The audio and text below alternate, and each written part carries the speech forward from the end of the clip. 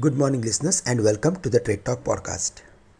Globally, equity markets are trading between minor losses and gains. However, the 10-year bond yield rose to a high of 3.85 from 3.80, which means US markets are discounting a rate hike at the upcoming meeting.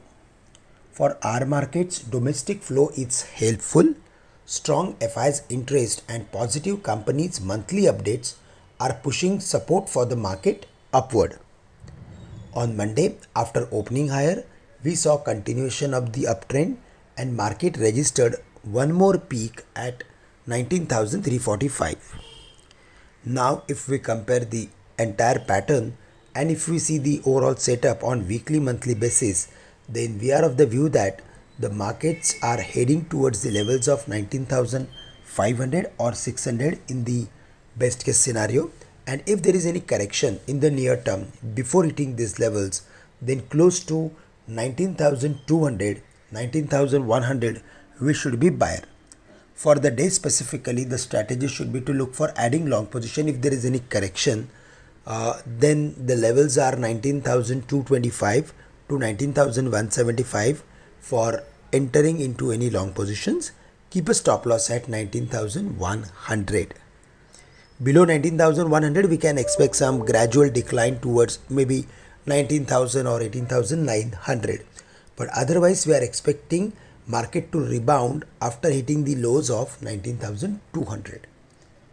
For the Bank Nifty, as expected, it reached to the highs of 45,350, which is significant. But the overall pattern is still unfolding and it is heading for the levels of 45,500 to 45,750.